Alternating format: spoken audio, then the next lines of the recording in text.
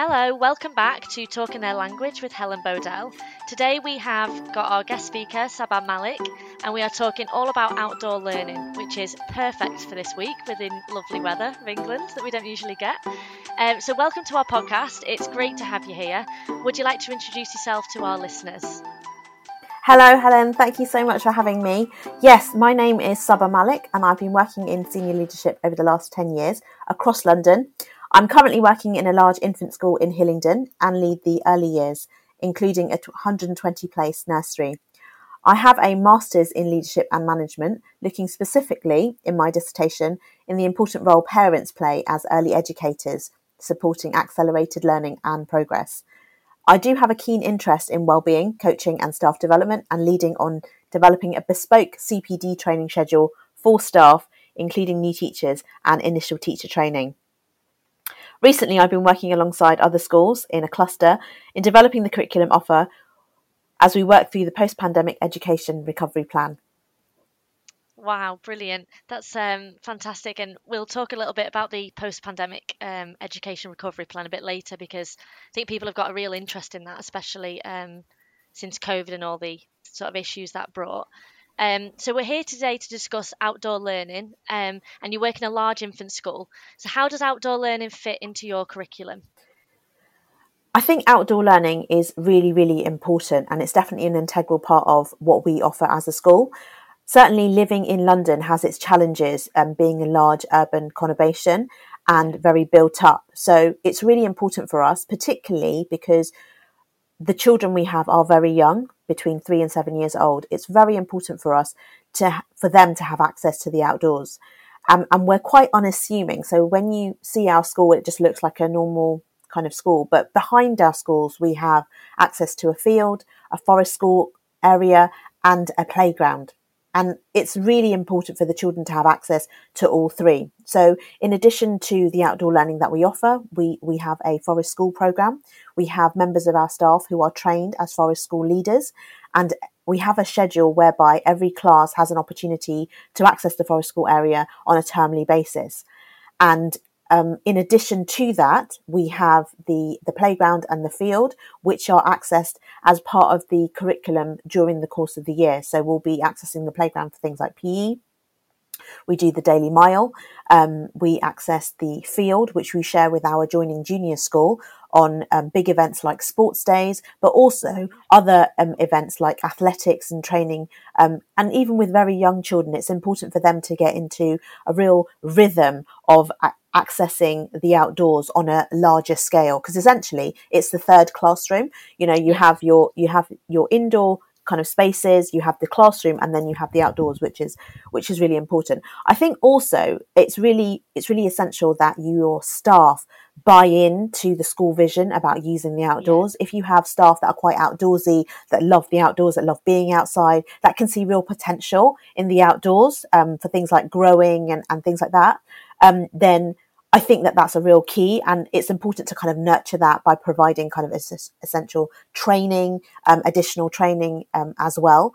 So staff feel that their expertise and skills are really valued. I mean, recently we've been working on our school development plan, and one of the things that we kind of look into with that is how we can use that outdoor learning space to provide a richer experience for our children. So we're thinking about maybe kind of expanding into getting a beehive, for example, and looking at the way that bees support our countryside, about kind of their role as pollinators, and then again how that links in with food. We've also it really is. I love all that. I love all finding out about things like that. It's and actually the kids really love it as well, because if you have children that are not necessarily very academic, you find that they have skills that kind of present themselves when they're in their element outdoors, because there's no right or wrong essentially, especially within the forest school curriculum. It's very much about the children being on their own learning journey of exploration, and I think that's really important. Really, very much so. And also with regards to kind of children who have English as an additional language, being in the outdoors allows them to experience things and attach language to those experiences. So I think that's really important. That's something that we really try and do as well. Wow. they just love being outside, don't they? And it's like getting a mess and things like that that you don't have to sort of control, isn't it? Like inside the Yeah. classroom, which is good. The nice Um, thing about forest schools is that we have our own uniform, so the children oh, wear their school brilliant. uniform, and they just plonk on a jacket and some waterproof trousers, and they can even go and roll in the mud for all they if they want Yeah, to, because it actually really doesn't matter. And I think that that's the important thing about the outdoors, making it accessible, yeah, just making sure that everyone can join in, and it's a real kind of inclusive event. yeah, definitely. I mean, you have those parents, don't you, that don't want to have mess in the house and everything else, so it's that opportunity, isn't it, to have a good go. Um, Exactly. so yeah, we know there's so many benefits for children being outside. I've got a 3-year-old and a 2-year-old. They absolutely love being outside, so we spend a lot of our time in nature. And I think even as adults, we know that if you've had a stressful day at work or going for a walk or going to the beach or whatever, you feel so much better. So, what would you say are the main benefits of outdoor learning for the children you teach? I think that there are lots and lots of benefits of being outdoors. I think definitely we're seeing a lot more children, very young, sadly, who are coming into schools with high levels of anxiety, Yeah, and children who are struggling with um, social settings, particularly the children that haven't had that access through the pandemic to services that a children's centre might offer, or a mums and toddlers group might offer. So we're yeah, finding that's definitely something, when we do our baseline assessments, that's something that we're finding a lot of children are really struggling with. So the ability to interact with their peers and to form those social bonds is something that the outdoors is really there for, and it encourages so much. And online, I mean, you do have to be selective online, but definitely there's so much out there with regards to companies who have got activities that you can do that kind of encourage different elements of the early years curriculum, so communication and language, physical development, but also kind of like that whole personal, social and emotional development as well, which is so important. And you mentioned there, just with regards to being outdoors and how good it makes you feel and how good it is for the zen. And I think that's definitely something to recognize. And if you have a staff body who are really behind that and who really believe that philosophy, then I think it makes your job as a manager, certainly my job as a manager, really easy, because I already have a staff who are willing and committed to trying new things to support our children with regards to what works. And yeah, also just thinking about children as individuals, so not thinking about them as a number or a group, or thinking about their particular needs and about what might work for them, and just recognizing their interests, and thinking that actually, you know what, Layla really loves to be kind of, outdoors because she's really into kind of like unicorns and ponies and things like that, and how we can integrate the outdoors into kind of, things that she's really into.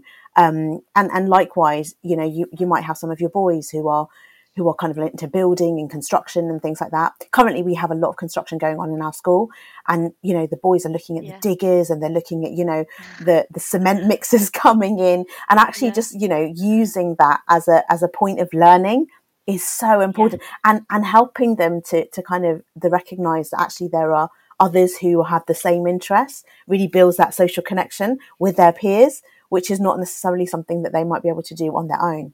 Yeah, definitely. I was thinking of like den building and things then as well. They love that sort of thing, don't they? Yeah, absolutely. And having the space for it as well. In the forest school area, we have a company who come in and they do things like wigwams with the Oh, wow. children, and things like swinging from the tree, like old school things that, yeah, we Yeah, probably did when we were little, like climbing trees and things like that. There's a lot of health and safety that we have to consider in schools now. But yeah, companies who like them, who come into schools and who are able to kind of expose children to some of those old school fun things that we used to do in a safe way, is yeah, great, because then children it encourages language and development, and also that social interaction as well, because then they're talking yeah. about, oh, I've had a go at climbing this tree, and it was really high, and all that language comes in, and you're kind of bringing in elements of the curriculum across the curriculum, which is great. Yeah, definitely. I mean, and there'll be the days that they'll remember the most. I bet if you ask them at the very end of the year, bet they're some of the best days they've had in school. Yeah, exactly. And staff will enjoy it as well. I bet they have some of the best days, when you just get to enjoy the children, and enjoy working with I them, think I think outside.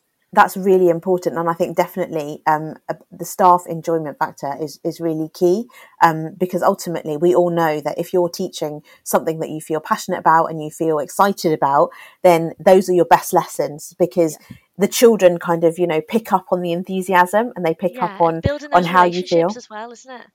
Absolutely, absolutely. And I think that's the really nice thing, because in my particular setting, we do have staff who are bilingual as well. So, they're supporting children not only in learning English, but they're also supporting them in kind of, establishing that foundation in their home language, so they can carry that knowledge across, which I think is really important. Oh yeah, we've talked a Particularly lot when you have. about that, on the podcast with other guests about the importance of the home language and how, Mm, some cultures don't realize that that's what we want to encourage the home language, and some people don't use it anymore. They're not yeah, sure for of what the sure. rules are, if you know what I mean, but there are obviously Yeah. are no rules.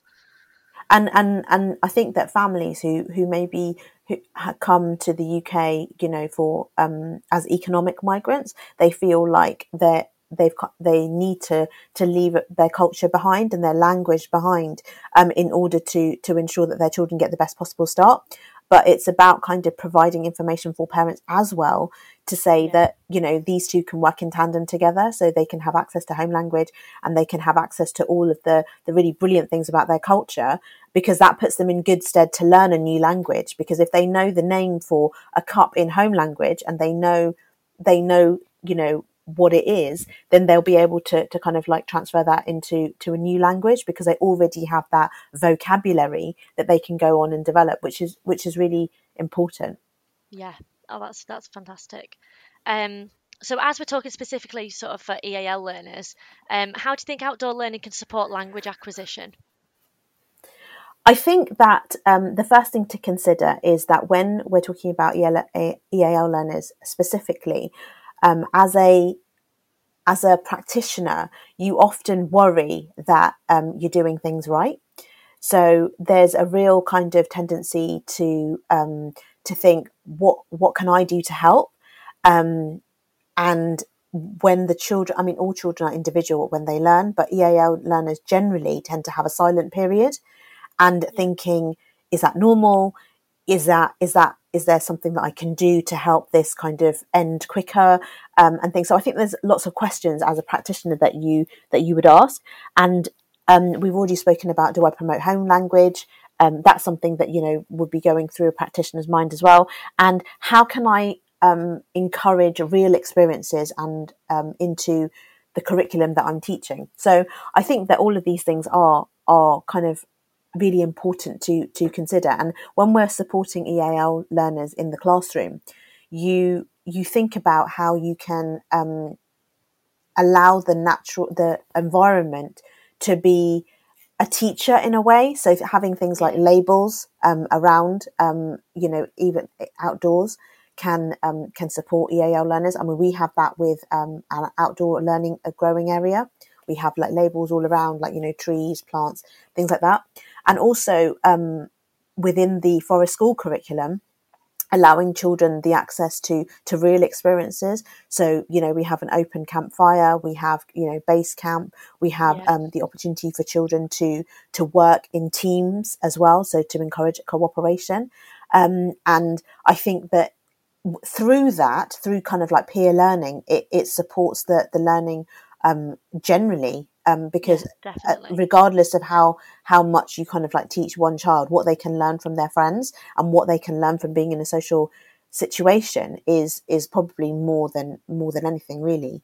Yeah, And also just with regards to kind of like role play in the outdoors is really, really important. We have a set core text every half term, and that changes, and we allocate a role play area to the book. So, for example, recently we've been reading Billy and the Beast by Nadia Shireen, okay. which is a lovely story about a little girl who's quite strong and brave, and she kind of goes up against a beast. And as part of that learning, we had a role play area, which was a cafe. because it's all about food, etc. Yeah. And it allowed children the opportunity to go on the phone and to kind of, write lists and make appointments and to take orders and things like that. And there'll be some children who are kind of quite far ahead and who have, Yeah. been in those settings and things like that. And for our EAL learners who may necessarily not have had that opportunity in English to be exposed to that.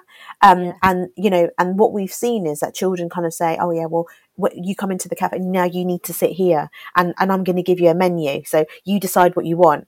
And then you just take the muffin because that's really nice, and all of that language that they're kind of, sharing is really important. And, we can all, stand in front of the classroom and kind of impart this knowledge, but it won't be as effective as No. kind of like Yeah. providing those real experiences and routines. Yeah, that I can just picture it exactly how you're saying it. They're just brilliant, aren't they? All the children learning off each other all the time. I see that with my two. Like my 2-year-old is so much like so far advanced compared to what my 3-year-old was at the time because she just learned so much off Yeah, her sister. She yeah, just does everything the same as her. They just mimic all the time, yeah, don't they? exactly. And I think that when they're quite close in age as well, they tend to kind of pick up so much. And the younger sister, I mean, I've got a younger sister myself. She's almost a hype girl because she's Yeah, almost like, yeah, yeah, yeah. yeah. And sometimes when you're not feeling it, they kind of like push you and you think, oh, okay, yeah, I can do this. And it's great. And it kind of goes on, which is brilliant. Yeah, so seeing that in the classroom is just fabulous, isn't it? And especially like you say with that silent period, and it does really worry you. But when they come out of it and they're so confident and they start picking up things, it's just a magical moment, isn't it, in the classroom? Yeah. And I think the other thing is to think about the kind of like the levels of the EAL levels of learning as well. Like, Yeah. having that silent period and then what comes next and then what comes next. I mean, the other thing that we do is we provide children with kind of like, like in literacy, you have like a writing frame or you have Yeah. like, like a closed procedure. We provide children with kind of like verbal phrases that they can Okay, then yeah, use. like So, scaffolding. scaffolding, yeah, absolutely, so that they can use those phrases, when they're accessing the outdoors. Please, may I have, can I have a turn, those sorts of phrases that they will then be able to use in different contexts, and then associating them with a kind of real life experience kind of Yeah. tends to cement that kind of experience for them, which is great. Yeah. And I mean, it's all the sensory things as well, isn't it? For those learners with the outdoors. You're always going to remember it more if you've really experienced it or, Hmm. I don't know, got your hands in the mud and you're going to remember that more, aren't you, than talking about it in the classroom? And yeah, exactly. And in addition to that, having things like a mud kitchen or a mud lab, and a sand area and a water area, it all adds to those experiences. And we're always looking for how we can, especially in the early years, and with our EAL children. I mean, we have over 90% of our children speaking a different language. So, and they're all at different stages because there are some families who have been in the country and they're kind of second generation, so even though Yeah. they do speak another language at home, they're very much aware of kind of the children are very much aware of kind of like English and home language.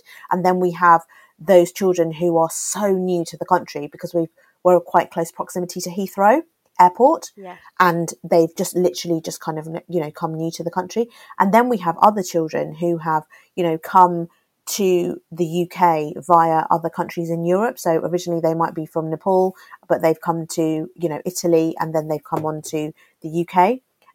So we have Had those other children. educational experiences on the way, They've maybe. had other, Yeah. yeah, other educational experiences, but also other exposure to other languages as well. Yeah. So having staff who are EAL themselves is great, and that's kind of like one of our biggest assets, I would say. And also just kind of having different types of experiences within the outdoors. So how can we use the mud lab? How can we use the mud kitchen? How can we use the sand play area, and the water area? We've got a musical instrument trolley as well, and thinking about musical instruments that may not necessarily be from British culture but other cultures as well, because Yeah, so then you're bringing that that cultural allows diversity in as well, which is bringing brilliant, that isn't it? cultural diversity, and also that encourages conversation and language, because then children will recognize it from the home, and then it marries those two experiences together, because they might have that same musical instrument at home that they will see in Yeah, school, remembering and then those it encourages songs or talk. nursery rhymes and things. Yeah, Yeah. exactly. So for your master's, your dissertation focused on parents as early educators, sort of those accelerating progress. So what can you tell us about that? I think that the first thing to consider, and I think we were talking about this earlier, Helen, was that they don't teach you, how to support parents when you're at teacher training. So Yeah, I think that's definitely something that you learn on the job.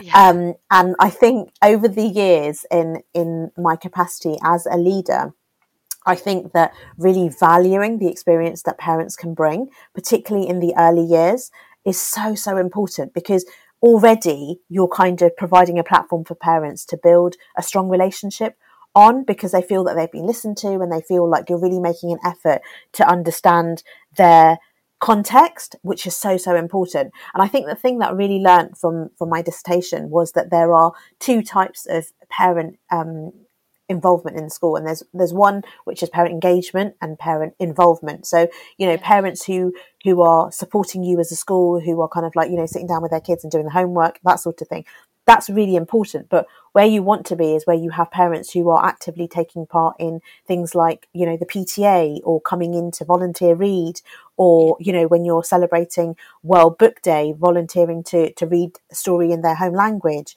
or are saying, I have an interest in gardening, I've got my own floristry business.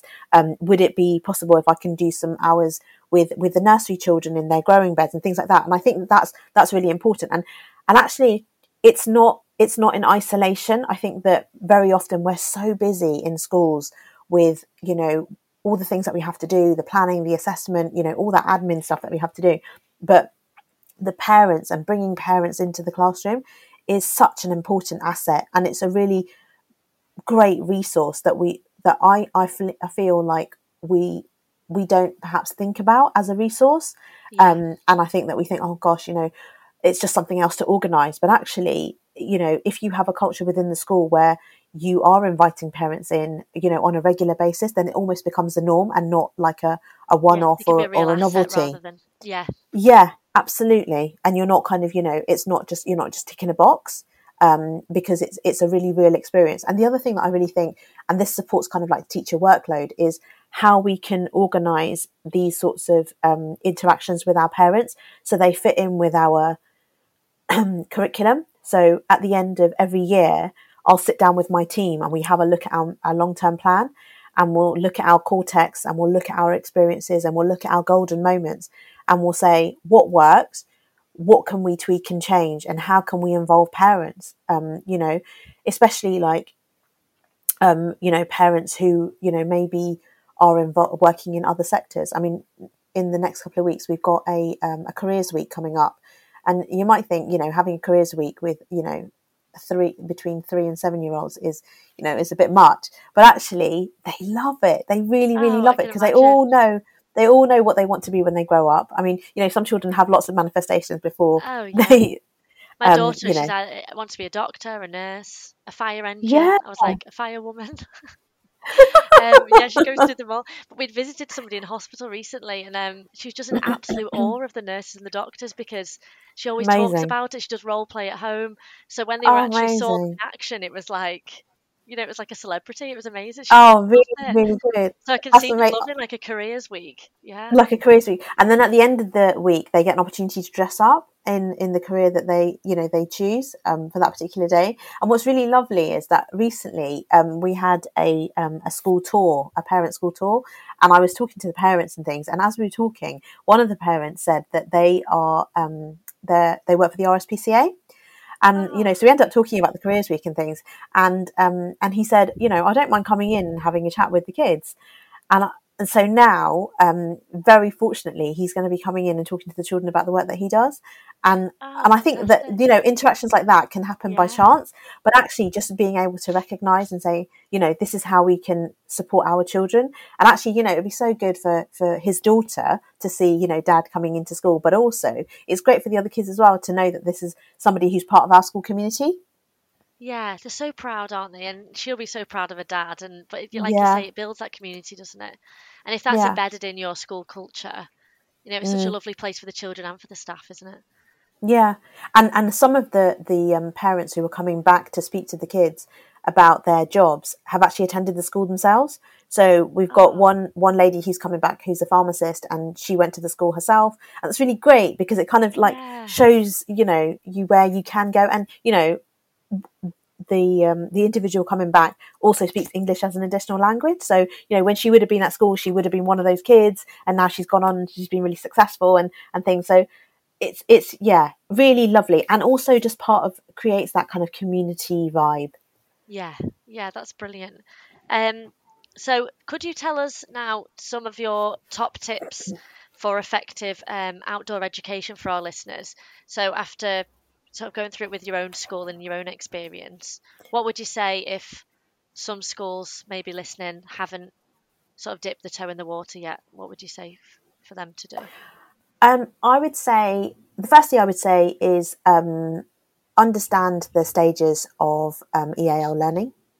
I think that there's lots of really great resources out there.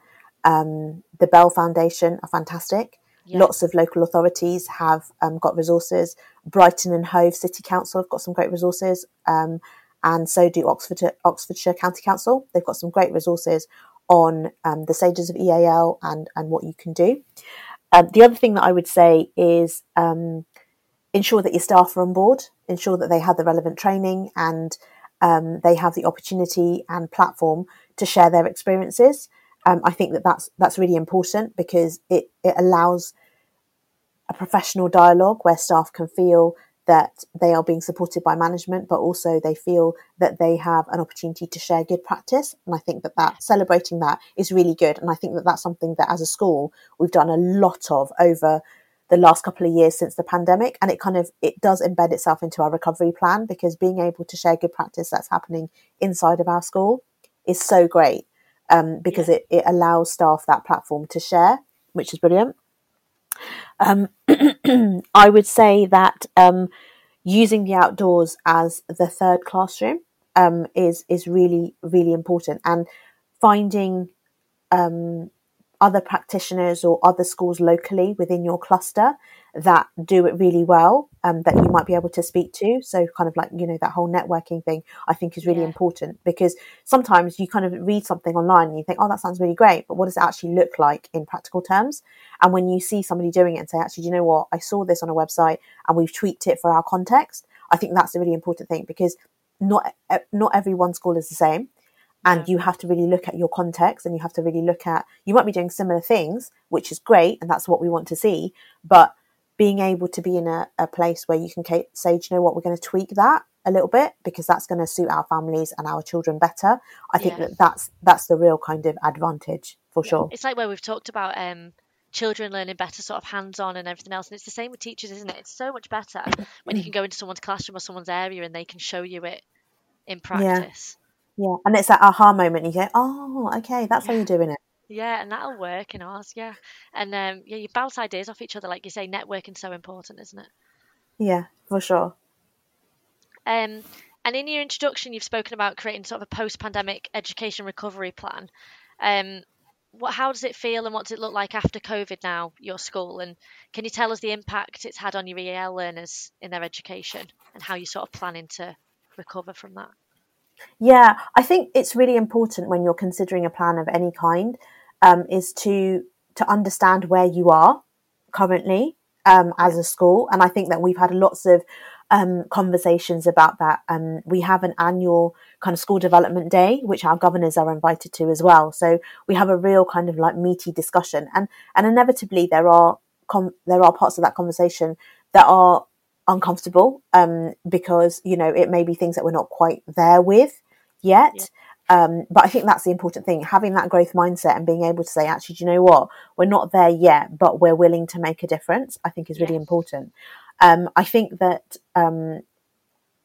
it's very easy to say that we kind of like, we're kind of post-pandemic now for 2 years, it's kind of over, but the lasting effects of things like social interaction and the anxiety and the mental health, that's something that's going to be ongoing. So to that end, we are kind of exploring things like art therapy and pet therapy to support our children, and understanding that sometimes children are very resilient, and sometimes they present very well, but that can change with with the passage of time, and to be able to kind of have practitioners on at chalk face who can recognise that and be able to kind of have systems in place where they can come forward and say, do you know what, I'm really worried about such and such a child, is there anything that we can do? And being able to provide a logistical element as a leadership team, I think is really important. Yeah. And I think every year going back and saying, okay, fine, we did that really well. Maybe we need to work more on this. What are the needs of our children? And being able to do that in a way that involves the whole entire school community, including your stakeholders, I think is really important. Yeah, definitely. I mean, the children that might be coming in, say, for you from September, will have been maybe like 1 or 6 months old or something, when the pandemic hit. So, and it would have still affected going to feel those effects. Yeah. Their families, so it would affect their parents and things. And a lot of our EAL families are here on their own, so they don't have that extended network of support. They don't necessarily have the grandparents or the aunts and uncles, the cousins, and for the parents to have been going through kind of like that social anxiety and that those mental health And a lot challenges. of things shut down, didn't they, as well? A lot of support absolutely centres and things like that were all off limits, weren't they, at the time? Absolutely. And I think that's kind of something definitely to consider, because then that inadvertently has an impact on the children, who then come to you. And then there are still some families, we still have families who are very anxious about, accessing services that are available locally because they're worried about, the after effects of the pandemic, and things. And we think that, we're kind of far gone and we've kind of made that change. But for some families, it's a very real consideration, and a real challenge still. And it's about kind of like, navigating support for those families and signposting them to local organisations that will be able to support further. Yeah, definitely. It's even with wearing like the COVID masks and having a different view, isn't it, of people's talking and things like that, and that maybe they haven't been able to see that and things. Yeah, I mean, we're having an open day coming up in the next couple of weeks, and one of the conversations that I was having with my team was around whether or not we, to invite parents back in, because generally on the first day the parents will spend, half an hour, 40 minutes with their children, and they've been coming into the classrooms, which is fine, but then being able to have that extended period of time and having a lot of them, we sort of manage that at the moment, but being able to do it in that capacity where it's very much like free flow and things like that, it was a real conversation. And we were kind of thinking, for a while. It hasn't happened for a while, and we did have, certain members of staff who were still a bit anxious about it, but actually being able to provide them with some reassurance and a plan, essentially, goes some way to kind of relieve some of their anxieties. And I can expect that if our staff are a bit worried, there'll be parents on the other side who are equally kind of concerned as well. But being able to provide that kind of safe space where it's okay and we understand, I think really sends a strong message to prospective parents, and any parents really. Yeah, definitely. There's so much to consider, isn't there, still, and it's still ongoing, isn't it? Which is a real battle. Well, thank you so much for coming onto the podcast today. Have you got any other sort of information or any other top tips you'd like to give before we finish? Well, firstly, thank you so much for having me. I've thoroughly enjoyed it. I think I have covered everything. I mean, it's one of those topics that you can kind of talk for hours about forever. on. But I have to say that the other podcasts I have been listening to, and they're absolutely great. So if you're kind of looking for specific things, I would recommend maybe the listeners go and listen to those as well. Oh, thank you. That's brilliant. And we're hoping that we'll continue to cover sort of every topic and really explore sort of what our EAL learners are either finding difficult or what staff are finding difficult. And we'll write all this up in a blog as well. And we're hoping this episode will go out pretty sharpish, and then you can listen before the summer break, which will be good. Lovely. Thanks right, thank you so much. Bye. Thank you. Bye-bye. This podcast was brought to you by Helen Bodell from Twinkle EAL. We have over 900,000 resources, and you can find all of our EAL resources at www.twinkle.co.uk. You can also find us on Facebook, Instagram, Twitter and Pinterest by searching Twinkle EAL. Why not subscribe to our podcast? You can find us on Apple Podcasts, Spotify, Amazon Music, Google Music and redcircle.com. You could also leave us a review. If you have any questions you'd like answered on our podcast, please get in touch on our social channels.